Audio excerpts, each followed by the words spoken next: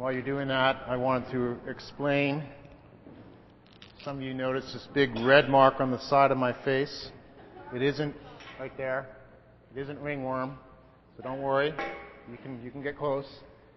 I actually, we had a great time on vacation, and perhaps I had too good of a time and forgot that I'm in my 40s versus in my teens. And I was riding the Alpine slide on Mount Anatosh. It's a concrete trough. You sit in this sled with wheels, and you go really fast. Wow, we got another one. Great. All right, so I don't feel that bad. As a matter of fact, I could just spend time talking about where others have done things like this, because I have stories to talk about you guys. But this is my story. I was going down the Alpine slide, and my first run I did really well, and I went fast and had no problems. And then my next run, I was on a different track, and in my mind, I wasn't trying to go too fast, but I guess I was, and I fell off the sled and skidded down the concrete for quite a while. So I have cuts, and actually that's not the worst of it. The worst is on my back and my knee too. So I got a big spot. So once again, I've hurt myself forgetting that I'm in my 40s versus in my teens. Yes. Well, thanks for reminding me. Thanks for reminding me of that important detail. After I wiped out, I got back on my sled and continued down. And I don't think I was trying to go fast this time, and I wiped out again. And so, what I did is I skinned this side of me the first time, and then the next time I wiped out and I skinned that side. I just wanted to make it even, So, so that we made a family memory that day. Yeah. So I'm in good company here. There's a lot of 30, 40 plus folks who have similarly hurt themselves. So no self-righteousness, please, okay?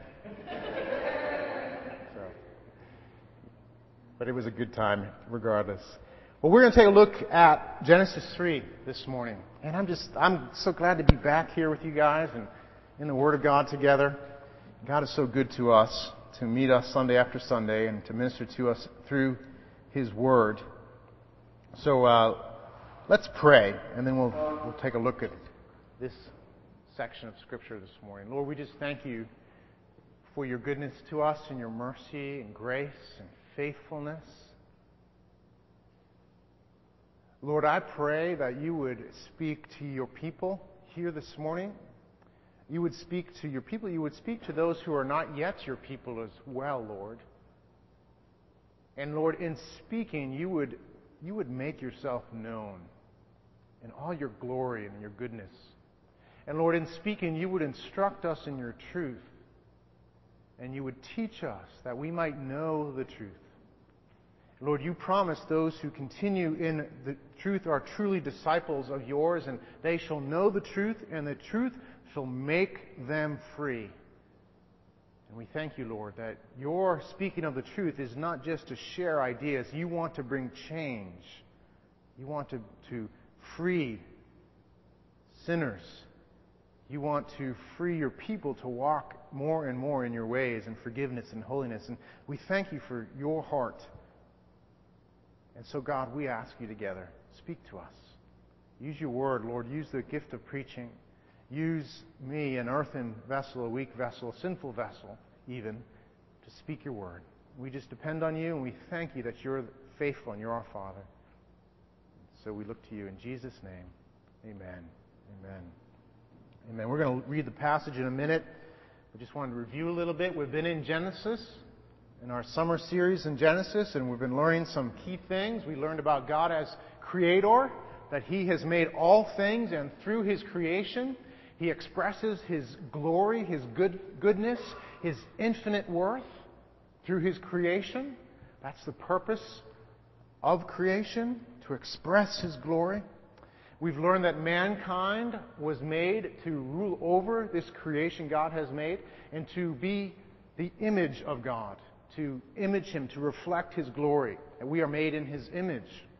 And we learned that He created mankind to dwell in paradise, to dwell in this royal garden of Eden, and to enjoy intimate fellowship with Him, and to enjoy His goodness and glory in creation, and to rule over it. This week we're going to take a look at Genesis chapter 3 and how this creation, this perfect creation and this wonderful communion with God was altered horribly. Really, Genesis 3 in some ways is a horror story. It's a horror story in Scripture. Now, we may enjoy horror stories. There are all sorts of horror stories out there, and I think you can enjoy horror stories even to the glory of God. And I remember, for me, one of my earliest horror stories that I encountered was when I was in 5th grade, and we were on a camp retreat with my class, and Mr. Webster, the science teacher, told the story of the hand. Do you guys know that story? I don't even remember all the details, but it's the hand, and there's this severed hand that some guy has. I don't know why he has it, but he keeps it in a box, and I don't know if he cut the guy's hand off or whatever. And then one night the hand creeps out of the box and creeps to the guy's room, and we're sitting in a room, 5th graders, with the lights out, and Mr. Webster, who's this kind of peculiar old man, is telling this story with a really scary voice. And he says, and the hand crept, and it got closer and closer to the man, and it started to climb up the bed, and all of a sudden, and then Mr. Webster screams, throws this fake hand in the middle of the floor, and shines a light on it. And you can imagine the effect of 5th graders. We all just about jumped out of our skin. And that was one of the earliest horror stories I remember, the hand. And Mr. Webster telling that story. So horror stories can be fun, but this one is not fun. It's a serious horror story. It's a very serious one. And it's the horror story to beat all other horror stories. So in some ways, there's some bad news to share this morning. And it's the horror story of sin. And I don't necessarily enjoy telling this horror story. And I don't think, in some ways, that God takes particular joy in telling us this horror story either. But it's a horror story we need to hear because there's another story after the horror story that God wants us to know about. He wants us to understand this horror story, the horror story of sin, so that we can understand the wonderful good news of grace in the gospel. See, grace and the gospel really make no sense if first we don't understand the horror of sin. And so there must be a Genesis chapter 3 before there's a John 3:16. Otherwise, it doesn't mean anything to us. So we're going to take time to look at this horror story.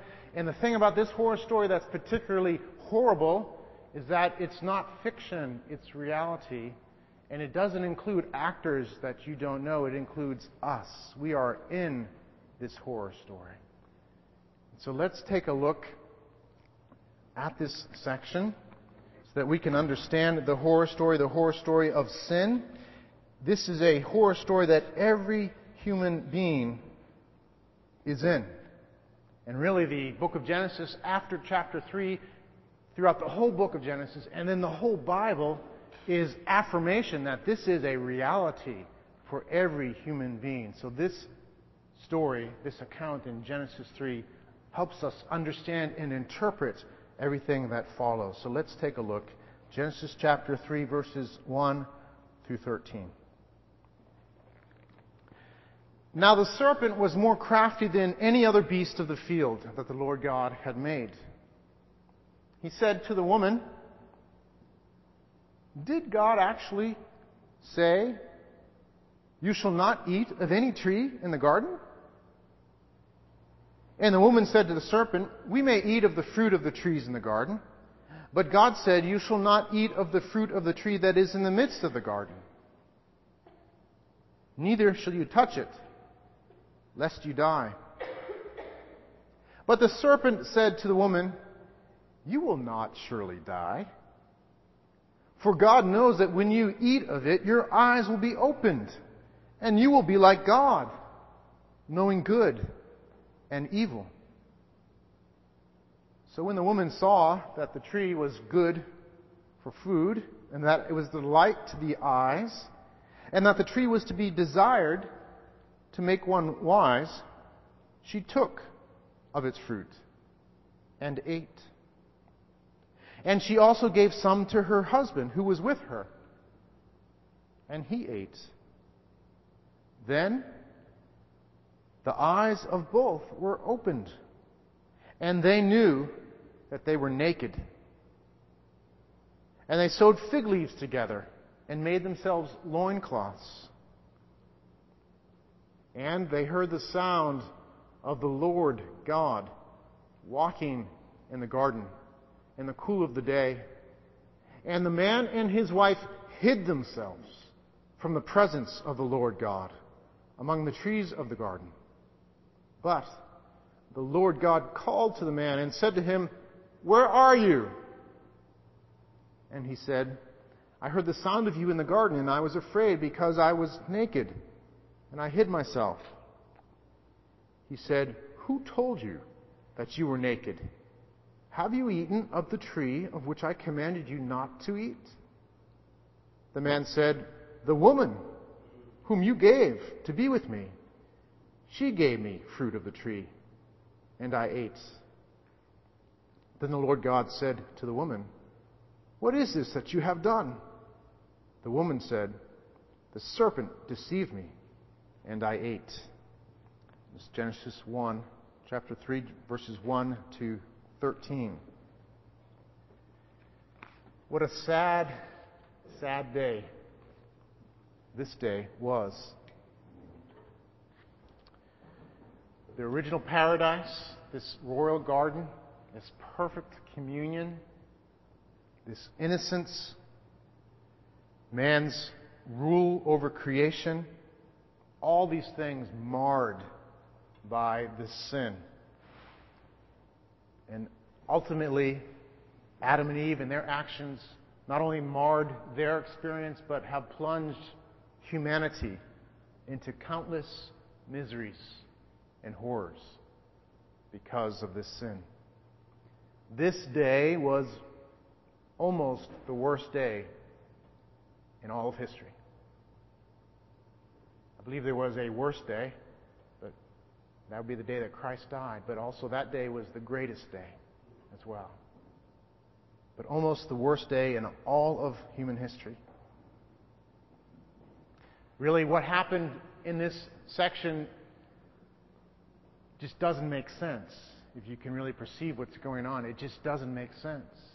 Really, what Eve did and what Adam did, what they did together was insane. It made no sense.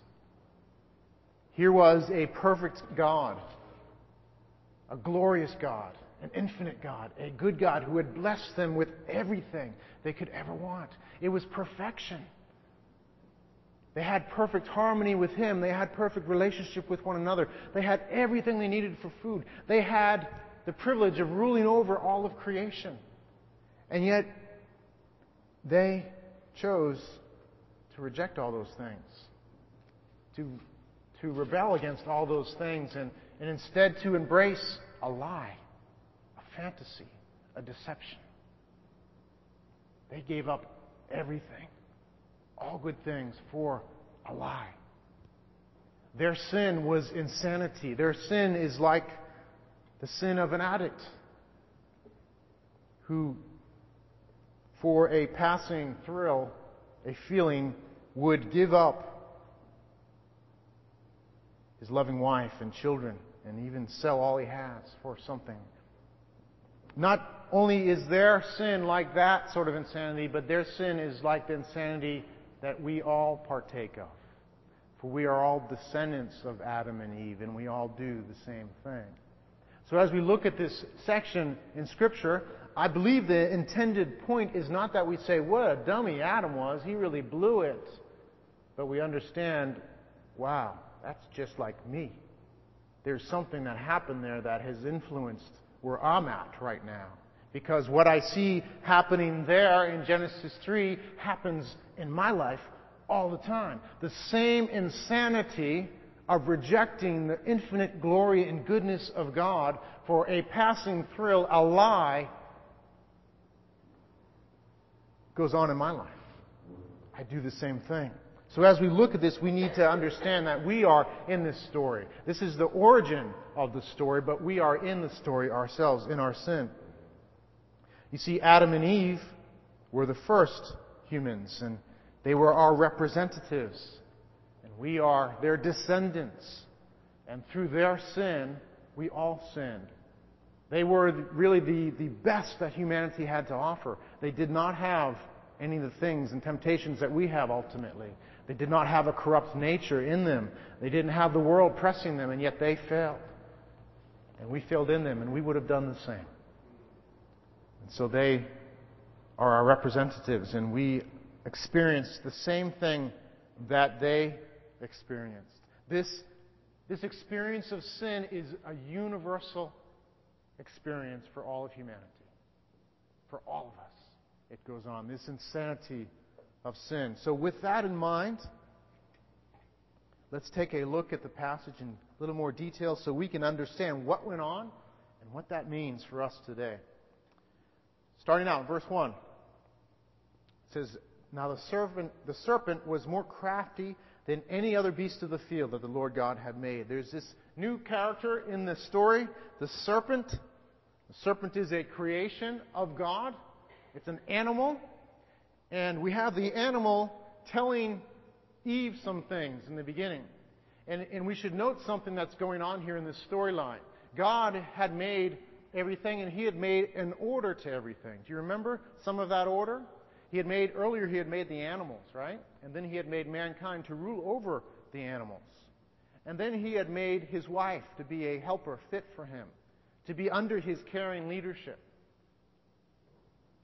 and together to rule over all things. So there was this order of man, his wife, then the animals. And here we have in Genesis 3, it gets flipped upside down. Something is wrong right from the get-go. We have an animal, a serpent, telling the wife something, and then the husband essentially following her lead, because the Scripture says he was there with her. So things are already in trouble right in verse 1. There's this serpent speaking to Eve. Everything's turned upside down. And this serpent is more than just an animal, for he is the vehicle of Satan himself, another character in the Bible. We know that because of how the rest of the Bible teaches us about Satan. In Revelation 12:9, he's called the old serpent, the devil. So we know this serpent is a manifestation of Satan. And we don't have time really this morning to talk about who Satan is and everything about him. But to give you a brief description, and I encourage you to look at Revelation 12, Isaiah 14, Ezekiel 28, as well as the whole of Scripture on this. Satan was a created angel, a glorious angel, who because of his pride and the lie of his pride, for pride is really just a lie, it's a false thing, he sought to exalt himself above God, which is foolishness. And because of that sin of pride, he was cast from the presence of God, from heaven, along with his subordinates. And that's where demons come from, basically. So Satan and his angels, or his demons, have already been cast from heaven. And here we have him using the form of a serpent to come in and to tempt. To get Eve and humanity to follow the same lie that he himself had already followed and already been judged for without hope. So there's this interaction. And it's interesting to look at this interaction, to look at what goes on with Eve in this temptation. So the serpent comes to Eve and tempts her. And notice what he does. He uses just really deceitful rhetoric, basically, to get her to fall. He says, did God actually say, so he asks the question, did God actually say, you shall not eat of any tree in the garden? Did God actually, so he's saying, did God really say that? And in a sense, he's trapping her, because he didn't say that. So how do you answer a question that's not true? I mean, he's trapping. It's like saying, when are you going to stop beating your wife? I mean, there's just no way out. You've heard that sort of thing. There's no way out of that sort of question. What do you mean? That's what he's deceiving her by asking, did God really say you shouldn't eat of any tree in the garden? And not only that, but in his question, he's trying to cast doubt on the character of God. He's trying to say to Eve, is God really that stingy that he gave you this strict command? I heard you couldn't eat of any tree in the garden. Is that right? And in a sense, what he's saying behind that is, what sort of God is this? I mean, help me understand this. I don't understand. He says you can't eat of any tree in the garden? And so right away, he's bringing doubt about the character of God. And I would submit that sin and temptation starts right there. It starts with doubting who God is, doubting His goodness, doubting His glory. And Satan knows that. And so that's what he does. He's trying to get Eve to doubt. So that's why he asked that question. It's called a double entendre. It's basically a question that has something subtle going on with it that brings doubt. That's not straightforward. So he says this to Eve and basically implies that God is somehow stingy. And gives the implication that He's not trustworthy. And so Eve answers back, right? What does she say? She answers rightly, actually, at the start. And the woman said to the servant, we may eat of the fruit of the trees in the garden. So she answers him, the serpent, correctly. But then says, but God says, you shall not eat of the fruit of the tree that is in the midst of the garden, neither shall you touch it, lest you die. We can see that right away, Eve is giving some ground to the serpent.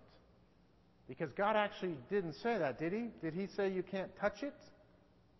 What was His command? Don't eat of this tree. And what was the context for His command? Early on in Scripture, He made a garden full of glorious trees. Every sort of tree that was good to look at, that was good to enjoy. He said, this is yours. He gave them huge latitude to enjoy creation.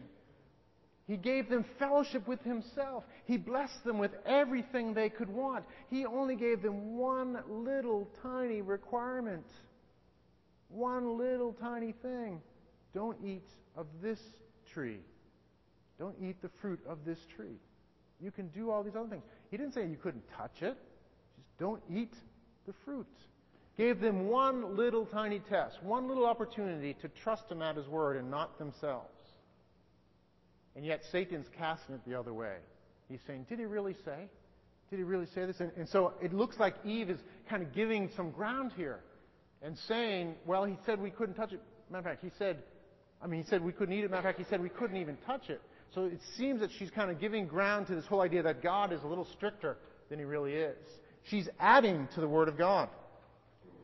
We don't want to take away from the Word of God, certainly, but neither do we want to add to the Word of God. Adding to the Word of God can be just as serious as taking away from it. That was the sin of the Pharisees. The sin of the Pharisees, the contemporaries of Jesus, who added to the Word of God. Do you know why they added to the Word of God? They added to the Word of God because they thought that their rules would somehow make them better at obeying the Word of God. They talked about this hedge around the law. They said, we'll create all these other rules to kind of come alongside the simple instructions of Scripture to prevent us from ever transgressing that simple instruction. So they did the same thing. And then they created a picture of God that was very inaccurate. Was it not? God was a legalistic God. And if you wanted to approach God, you had to do all these ridiculous things. No longer was He a God of grace who has holy requirements, but He was a God of stinginess who said, this is just an impossibility. I am a strict God. Yes, He's a strict God in His holiness, but He's not like that. So they added to the Word of God. And if you look in Scripture, it's really interesting. Jesus' attitude towards the Pharisees was very tough. But His attitude towards the irreligious was not. To those who were sinners and knew it, He had open arms. But to those who added to the Word of God, He was very harsh with them. They received judgment from the Savior. So adding to the Word of God is very seriously. We don't want to be people who add to the Word of God. We don't want to be a people who have an image of God as somehow this hard, stingy God. We want Him to be who He is. He's a gracious God. And His commands are good. They're good. They're not silly. They're good. They lead to blessing and life. That's the sort of God that we serve. Question for us this morning is, what is our God like? Is He a God of graciousness with simple good commands, or is He a stingy God? Are you falling to the same lie, falling prey to the same lie that Eve was? To serve God is an impossible thing. I don't want to follow Him. I want to have fun. I don't want to have anything to do with His requirements. They're just too hard, and He's stingy. I don't want anything to do with Him. I want my own thing. I want to have fun. Or are you believing that He is a good and generous God and His commands are a delight? That choice describes all of us. We're either in one place or the other. And we all are very often in the place of thinking that God is stingy and not good and doubting the character of God. And that's the start of sin. That's the start of disobedience. What we believe about God is very important. A.W. Tozer has said, what comes into our minds when we think about God is the most important thing about us. The most important thing about you, the most important thing you can think about is, what is God like? So this question is really important. What is your God like? Is He a God of grace and mercy and goodness and holiness? Or is He a taskmaster, a stingy miser, intolerant, impatient? If you see Him as He is, good and gracious, forgiver of sinners in Christ, I think you will walk in His good ways. If you believe God is good, if you believe God is the best, you yourself will walk in goodness in His ways. But if you believe He's stingy and He's not good, you will sin. And that's what was going on with Eve. Satan was getting her to believe lies about God, to cast doubt on His character. And Eve starts to fall to that. She says, yeah, neither should you touch it. And I think at this point Satan kind of says, man, here's my end. She's fallen. Let's go for it. And so he takes on a direct approach at this point. He directly contradicts what God says. You will not surely die. He goes right for the jugular, the frontal attack. You will not surely die. And then he continues this whole impugning of God's nature, this negative reflection, this casting of doubt on God's character.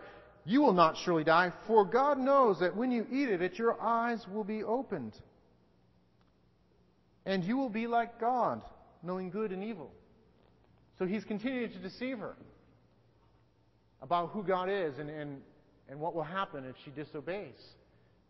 And says basically, this God he's just a selfish God. And He's just trying to keep you down. He's just trying to keep you from being all that you could be in Him. He doesn't want you to take of this fruit because He wants you to be under Him. He wants to control you. He wants to have you do it His way. He doesn't care about you. That's basically what He's saying. If you eat of this fruit, God knows that you're gonna see, your eyes are gonna be opened, and you're gonna be like God, and you're gonna know good and evil. And isn't that a good thing? Who wants to follow a God that's like that? Has anyone ever thought anything like that? Have you guys ever thought that God is really just trying to keep me down, or just trying to control me, or if I really want to have fun, I've got to go do something else. If I really want to have a full life, I shouldn't be wasting my time trying to follow Jesus or believe in Jesus or follow the commands of God. That's just not fun. Anyone ever thought like that? Yeah. I have. I think we do. I think every time we sin, that's basically what we're thinking. We think that sin is better than God's way. We think that there's something of benefit in sin. We wouldn't do it otherwise, would we? Would you? No, of course not. Why do something that's not beneficial? The problem is we think it's more beneficial than obedience. We think it's more beneficial than faith. We think doubt and disobedience is better than faith and obedience. And Satan knows that. And so that's why he gets Eve to believe something false about God. To get her to believe a false promise too, a lie. He lies. He just lies. And he deceives her. And that's all Satan has for a weapon, ultimately. The serpent doesn't get her arm behind her back and start twisting it. He doesn't use any physical force. He just speaks a lie. That's his weapon. A lie. And if he can get us to believe the lie, he knows he has us. And so much of life and much of our struggle with sin is about struggling with the truth versus a lie. And if we want to see victory over sin, we must learn to fill our minds and our hearts with the truth. And we must learn to say, that's a lie. That's the truth. I'm not going to believe that. And sometimes you may feel like believing the truth. Other times you may feel like believing the lie. But if you fill your minds, if you are transformed by the renewing of your mind, Scripture talks about, then you will learn to say, no, that's a lie. I will not believe it. I may feel like believing that. I may be tempted to believe that. There may be some part of me that thinks there's some good in that, but I know the truth. That's the truth. That's a lie. That's why that's so important. That's why the Word of God is so important in our lives. To get to know the Word, to allow it to fill our minds, to flush out the lies, allow us to be able to determine what is lie and what is truth. Because Satan's biggest weapon, really his only weapon, is a lie. And really sin that now dwells within us since Adam, its greatest weapon is a lie. So that's what goes on here. That's how sin works. So Eve starts to succumb to this insanity. She starts to believe the lie. She fails the test, and Adam with her, of standing on the Word of God and what God said to do and to trust God. She fails that test. Adam does with her. And it's interesting to watch the progress of things. So Satan comes in. He tells her this lie. She starts to believe the lie. And then what happens next? What happens next? She sins. Before that, though, there's something else that's in the passage. Verse 6. She looks at the tree. She saw the tree was good for food, that it was a delight to the eyes, and that the tree was to be desired to make one wise. So she took the fruit and ate. So there's the lie, there's the doubt. There's basically a progression of doubt, desire, disobedience. Doubt, desire, disobedience. He brings a doubt. She doubts the Word of God. She believes the lie. And then there's something that happens inside of her. Oh, wow, this fruit thing is pretty good. I like this. That tree's really nice. That fruit looks really good. I like how it looks. It's a delight to the eye. And I bet it tastes really good. And, wow, man, it would be really great to know good and evil and to be really smart. I want to be smart. So there's desire growing in her. There's this, it's not just the mind and just thinking and not just a faith issue. Now it's inside of her. There's yeah, this is good. And so that desire is part of the sin equation as well. So for us, as well as for Eve, the way sin works, there's the doubt, there's truth versus a lie, there's what you believe. And then what starts to happen is the desire grows in us. Whoa, it would be really nice to eat this fruit. Or it would be really nice to cheat on my taxes. Or it would be really nice to look at this image on the internet. That'll be good. I'll feel good. Or I'll have extra money.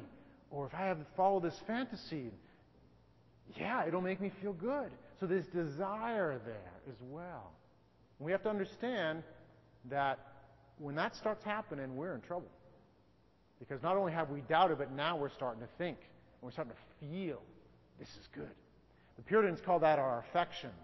Basically what we want, what we desire, how we feel about. It's not just emotions, but our disposition towards things they called their affections. And they talk much about this truth of how sin works in us. Works on our mind and our thinking, what's true, what's a lie. Works on our faith, but then our affections, our desires follow. And so we need to be aware of that. We need to be aware of that. And so what follows from her desires is the actual doing of sin, the disobedience. And that is what follows with us as well. Doubt, desire, disobedience. That's how it worked with Eve. That's how it works with us. This truth is inescapable. This is the human condition. This is how sin works in each of us and all of us. You believe the thing is the best there is. You believe it's good. And then you want what you think is best. And then you act accordingly. Matter of fact, that's how we operate every day. And everything we choose to do, we always choose what we think is best. Now, it may not be straightforward, but we always have different options before us of what we can do. The way we make decisions is we think this would be best. Not necessarily for us immediately, but in the long run we may think this will be the best thing to do, but somehow it's the more favorable option. We always choose what we think is most favorable. And then often our affections align with that choice. Sometimes our affections go ahead of us. Sometimes they fall behind us. But they will line up with that choice. We always operate that way. That's human nature. That's how it works. You always choose, in the long run, what you think is best. And then you desire accordingly, and then you act accordingly. And so it's important for us to understand that working in us in regards to sin, because that's how sin happens. We choose to sin because we think it's best. We think it's best, at least for the moment. We think it's best. And then our desires are there. Sometimes our desires go ahead of us, right? And they tell us, yeah, this is a good thing. Do it, right? And then we say, yeah, it is good. And then we do it. That's how we operate. Does that make sense? It's a truth for us. It's important for us to grasp that, because I think we'll understand how it operated in Eve, but we'll also be able to understand how it operates in us. And then we'll also, in that context, be able to bring in the cure for sin, which we'll get into in a little bit, to apply to us in those situations. So if you are in that place, you are not alone. We are all there. It's how it works. Maybe I could give a little illustration if it helps. Say there's two brothers. Both brothers are happily married. They have loving families. They have a good job, both brothers, and they have good friends around them. And both brothers are tempted. Say they work in the same place. Tempted by a woman at work who's flirtatious. She's attractive. She's fun. She's interesting. She's also eager to have a relationship with one of these two brothers. And one brother ends up falling in adultery with this woman. The other brother doesn't. What was the difference between the two brothers? Why did one fall and the other not? I would submit one brother, in his mind, the one who fell, thought, this is most worthy, having an adulterous relationship. The thrill of this thing, at least at the moment that he was tempted, is of more worth than his relationship with his wife, his children, his friends, and so forth. And so he chose the better in his own mind, and then followed through with disobedience. The other brother didn't choose, because at that moment of temptation, there was something else in his mind that was better. Now, perhaps we would hope it was his relationship with his wife, the happiness of his wife, the happiness of his children, the happiness of those around him, his happiness in their happiness, the happiness perhaps of his relationship with God, if he was a believer. So he chose at that moment what was best. We always choose what is best. And then desire and action follow from that. Does that help? I hope? Okay. We all face that all the time. That is how we live, and that is how sin works in our life. This universal condition of sin that Eve and Adam experienced right here in Genesis 3 continues throughout history and for us today, and will continue even for the believer until we go to be with the Lord. And then thank God for that day when we are done with this. We are done with it. So what we believe, Romans 14:23, I think it's the memory verse for today. For whatever does not proceed from faith is sin. So what we believe and what put our faith in, if we're not believing God and acting accordingly, whatever does not proceed from faith is sin. We walk according to what we believe. We walk in holiness when we believe the truth in God. And then James 1 talks about how desires grow in us and lead to sin. This is our condition. So the question for us this morning, in light of this, is this: what is best? Maybe more personal, what is best in your mind? What is the best thing that could happen to you? What is the best thing for you to do? What is the best thing for you to experience right now? Now, when we're asked those sort of questions, often we get philosophical because we know what we're supposed to say, and that's not what I'm getting after. What do you feel? What do you desire? What do you want? What do you really want? That's the question for us. That's how we begin to uncover what we're doing, how we're struggling with sin, if we're succeeding or not. Now, there are some other important truths that must come alongside this we're going to get to. Because we do need to encounter the reality for us at some point today even that we are going to want to sin. We are at some point going to think that something sinful is better. Now, it may not be something too severe. It may not be the story, like the adultery in the story. It may just be choosing to argue with somebody. It may just be choosing to raise our voice with our spouse or our sibling because we think it's best. We think the best thing I can do right now is to get loud to get my way. So it may be something more subtle like that. But we are all going to experience this and encounter this, and we must come face to face with that reality. Because we are descendants of Adam and Eve. We are sinners. And again, not so that we can kind of just dwell on sinfulness and not move on. It's so that we can understand our predicament and appreciate the cure. Appreciate the cure that we have. So this sin goes on, Adam and Eve. Back to Eve and Adam. She thinks this is good stuff. And her desires are there. So she took of its fruit and ate, and she gave some to her husband who was with her. Probably should have been saying, "Oh, stop, Eve, let's not even listen to the serpent." But he was there, following Eve's lead. He eats it willingly. And then there are consequences of their sin. Their eyes were both opened. Like Satan had promised, their eyes were indeed opened. But what was the result? And they knew that they were naked. They saw that they were naked. And they sewed fig leaves together and made themselves loincloths. So their nakedness was exposed. They knew that they were naked. Now, the question is, did they know they were naked before? I mean, is this like somehow they began to understand anatomy or something now that they ate the fruit, that they understood? I mean, I think they knew they were naked. They knew they didn't have clothes on, right? They had eyes to see. So what does it mean they knew they were naked? What does it mean they knew they were naked? It's more than physically naked. They came to understand at that moment who they were apart from God. They came to understand at that moment their poverty, their wretched state, their shame. They saw who they were without God. They were ashamed.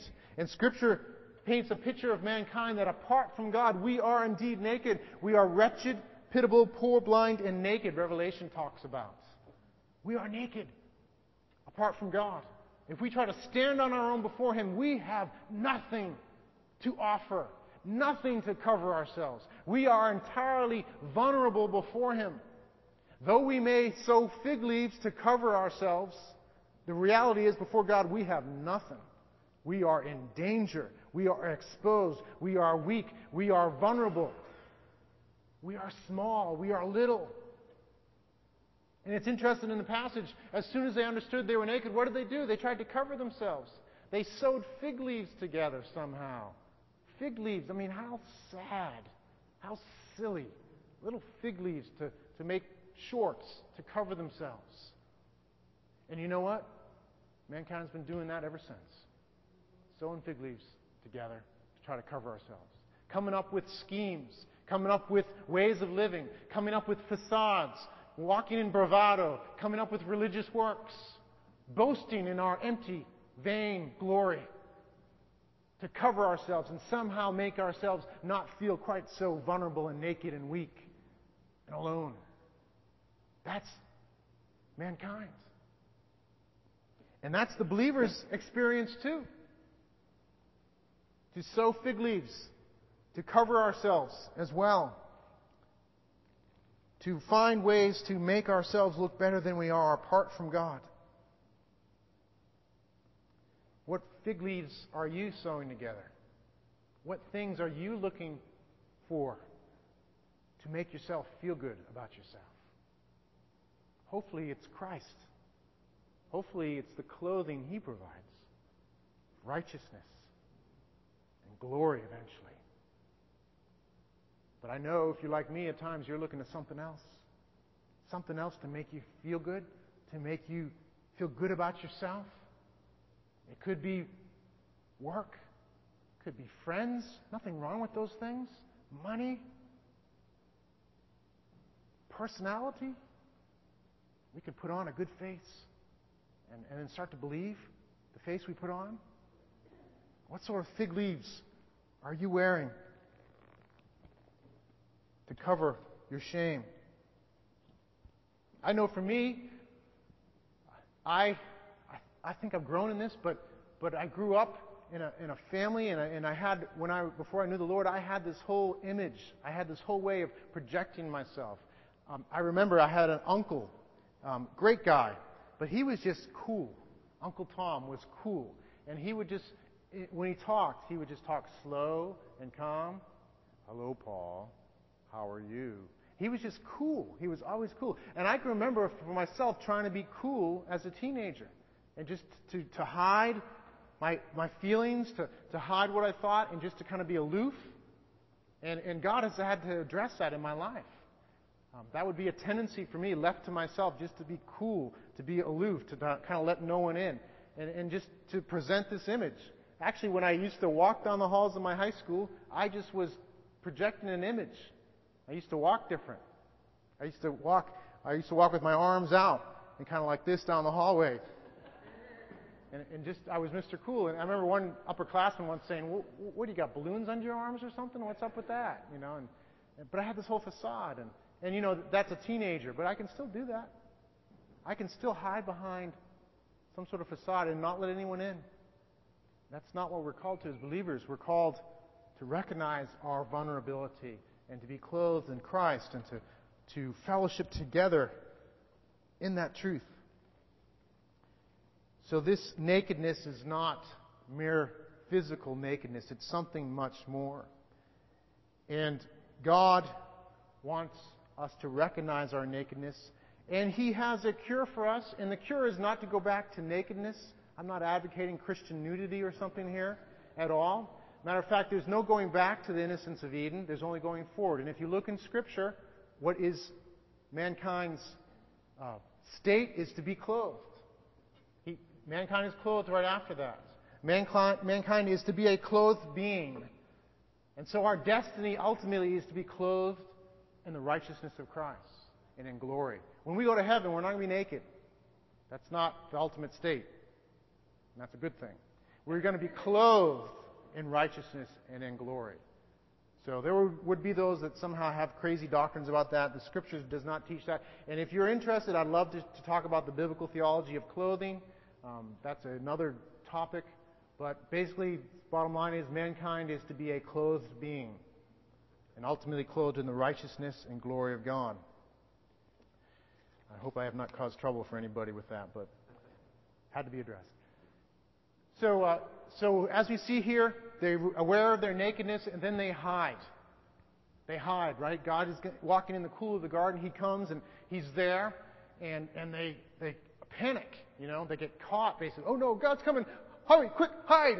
And they are aware they're naked. They hide behind the trees, and it's interesting. I mean, this whole dialogue that's going on. The Old Testament, just a little side thing. I think that will help us. In the New Testament, in a lot of the letters, things are said explicitly, clearly. Boom! It's teaching up front. Much of the teaching in the Old Testament is in the form of stories, and so this is teaching us a lot. It's in the form of a story, but it teaches us much. And so this part of the story teaches us a lot about the character of God. God knew what was going on. He knew the second it happened. He knew before. He knew it was going to happen, for a matter of fact. If He's God, He must. He knew it all. But He yet comes into the garden. And what does He do? Adam, where are you? He seeks after Adam. He calls out after Adam, "Where are you? You're not here." And the testimony of all of Scripture is God doing the same thing. Where are you? What are you doing? And He doesn't do that because He's ignorant. He does that because He's calling us from behind the tree to encounter Him and ultimately to encounter the cure. Where are you? Where are you? Is God's call in Genesis 3 and throughout Scripture. And so Adam comes out and he comes before God and God confronts him about what's going on and the fact that he knows that he's naked. And so Adam, first instance in all the Bible of blame shifting, doesn't say, "I did this, I sinned, it's terrible." He says, "The woman you gave me, she gave me the fruit of the tree and I ate." So the consequences of sin: nakedness, ashamedness, broken relationship with God, broken relationship with the woman, and blame shifting. It's amazing. I mean, right there in Genesis 3. And isn't that so true? For those of you who have kids, you think of all the things you need to teach your kids. There's a couple things you don't need to teach them, right? You don't need to teach them to blame shift or to lie. It's amazing. It's amazing. I don't think I ever taught, and not that they do it much at all. But when you guys were little in particular, it was just amazing to watch the ingenuity and lying and blame shifting they could come up with all on their own. They didn't have to learn that. They inherited that from Adam and Eve. And that's what's going on here. There's blame shifting. So he blames the woman. He abdicates his leadership and blames his wife. And then she blames the serpent. And it's interesting. We'll talk about this later on. But God does not question the serpent. He only judges the serpent. He doesn't pursue the serpent. He pursues Adam and Eve. He asks them questions. And later on, provides cure for them. So this is what we see here in Genesis 3 is indicative of the state of humanity in our sinfulness. The rest of the Bible is a clear testimony that this is not an isolated act here with Adam and Eve, but it follows through. And really, through the use of story, the rest of Genesis paints a picture of humanity as one captive to sin, as one who has inherited a sinful nature from Adam and Eve. And because of that, they choose to sin. They follow through with sinfulness. So it's a clear testimony. And we must understand that for us, this is part of our reality as well. If the band could come up as we get ready to close. That we struggle with the same stuff. This is us in Genesis 3. Yes, it's Adam and Eve, and yes, their situation was unique and different from ours, but it is also our situation. It's also what goes on with us. And our sins may not be the obvious ones. It's interesting for believers.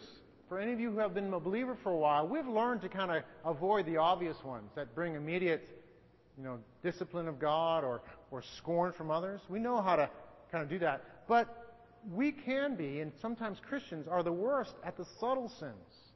The sins that are kind of a little more acceptable, a little more manageable. Sins like unthankfulness or pride or independence or self-righteousness. Boy, that I can struggle with that sin. Complaining or gossip. And we must be aware that these are sins just the same. They are what comes from Adam and Eve, and it's what we do in our sinful nature. And if we're not careful, if we allow the workings of sin to have their way, we can be full of great evils, and yet no one else may know it. Because as Christians, we can be good at hiding these things. And I think the teaching of Genesis 3 and the whole Bible would say, repent. Repent. Stop thinking that choice, that those sins are better than God's way. Stop thinking that there's benefit there. There may be temporary thrill, temporary feelings of benefit, but stop thinking that way. In your thinking, be mature. Recognize that it may feel good now, but later on it's not. This is not the best thing. Start filling your mind with the truth and the promises of God. Repent and turn from sin. Stop doubting and believe. Learn to desire what is good. And then recognize in that the power to do all that comes not from you. It comes from God. For we are captive to our sin, left to ourselves. Yet God has called to Adam, where are you? And He has provided a cure. And later on in Genesis, we see hints of this ultimate cure, which is Christ Himself. Isn't God good? I mean, He could have just wiped out Adam and Eve, boom, right then. I told you not to do it. I told you would die. Boom, you're dead. That's the end. But He didn't. He called out to them. He sought them. He gave them promise of a cure in the skins that they wore and in the prophecy to the woman. And we'll talk about that later. And then ultimately He fulfilled all that in His Son. He saw fit to become man, the God-man, and to obey the Father, to enter into all our temptations, but to be without sin, to always obey, to always choose to believe the best was God's will, the best was God's glory, the best was fellowship with God and obedience, to follow through in desires, even when it was so intense, like the Garden of Gethsemane. I mean, Jesus knew temptation there. He knew it earlier too. Yet He chose at that point, not my will, but yours will be done. Your will is best. And so He never failed. Though you and I may fail, either in subtle ways or major ways, He never failed. He obeyed the Father. He pleased the Father. And then even better than that, He took our horrible sins, these lies, this insanity that we follow. He took it on Himself. He didn't have to do that. Because He's God, because He's good, He did. He took our sins on Himself.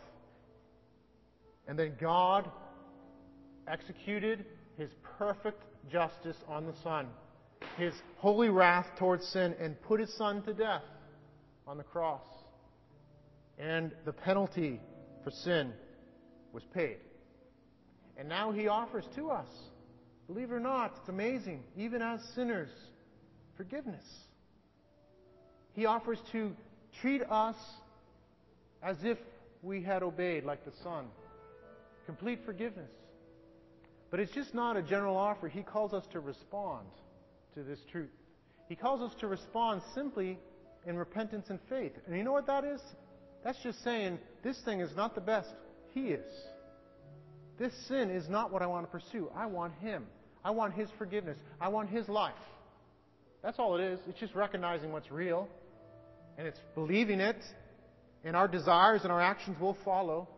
He calls us to repent and to put our faith in Him. And I would call you, and I would call each of us, to do just that right now. Let's just take a minute. Maybe you're aware of some sin that's tempted you today. Maybe you are in a state of constant sinfulness and you have not considered this invitation that you're given from the Word of God. Let's just once again come to Him and say, forgive me, Lord, for calling what is not best, and for calling You and Your ways something less than what it is. Lord, I now ask You to forgive me. And I thank You. Lord, I don't want to pursue sin. I want You. I want Your forgiveness. I want Your life. I want what is best. I want You. So just take a minute, in light of your temptation perhaps recently, to just tell Him those things.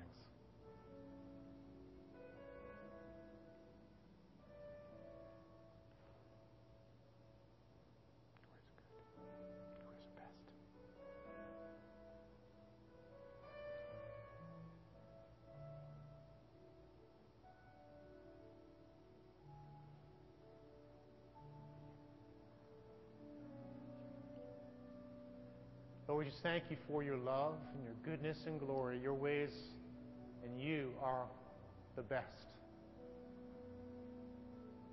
And thank You that You forgive us. Thank You that You pursue us. You do not leave us to hide behind the tree. You call us. And so, Lord, we come to You. We turn from our sin and we turn to you for forgiveness, for life, for to enjoy what is truly best. Thank you, Lord. Amen. Amen. There's even more good news for the believer. And not only starts and ends with our forgiveness because of Christ's blood, His death for us, but it continues because He gives the believer His Spirit. And now there's no longer just this inherited nature from Adam. There's a new nature. The Spirit of God is in us. We are new creations. And now there's something in us striving against this old way. Thank God for that. Thank God that there's something in us that says, yes, I want something better. And the Spirit is in us, and He's moving, and He gives us power to say no to sin and yes to God, to put off these old ways and to put on the new ways, to walk according to newness of life in Christ. So we're not left alone, we're not orphans. We are forgiven, we are counted righteous in Christ, and we are made to be like Him, step by step, in the power of the Holy Spirit. There is a cure. There is a story that's better than this horror story of Genesis 3. The story of Jesus Christ, His life, death, and His work in us and through us to His glory. There's a better story. Thank God for that. Let's pray. Thank you, Lord. I just ask you, Lord, for each of us here, Lord, would you help us to remember the greater story? Lord, to not kid ourselves about the horror story, to not ignore this, to not think that it's not true, but to face it full on and to see its horror. To understand the workings of sin, but even more so to understand the power of the gospel, the good news of Christ and of your life in us. Thank you, Lord, for forgiveness. Thank you for your pursuit. Thank you for your power so that the penalty of sin is paid for. The power of sin is broken and you are working out, eliminating the presence of sin in our lives. We thank you. We praise you. In Jesus' name, amen. Amen.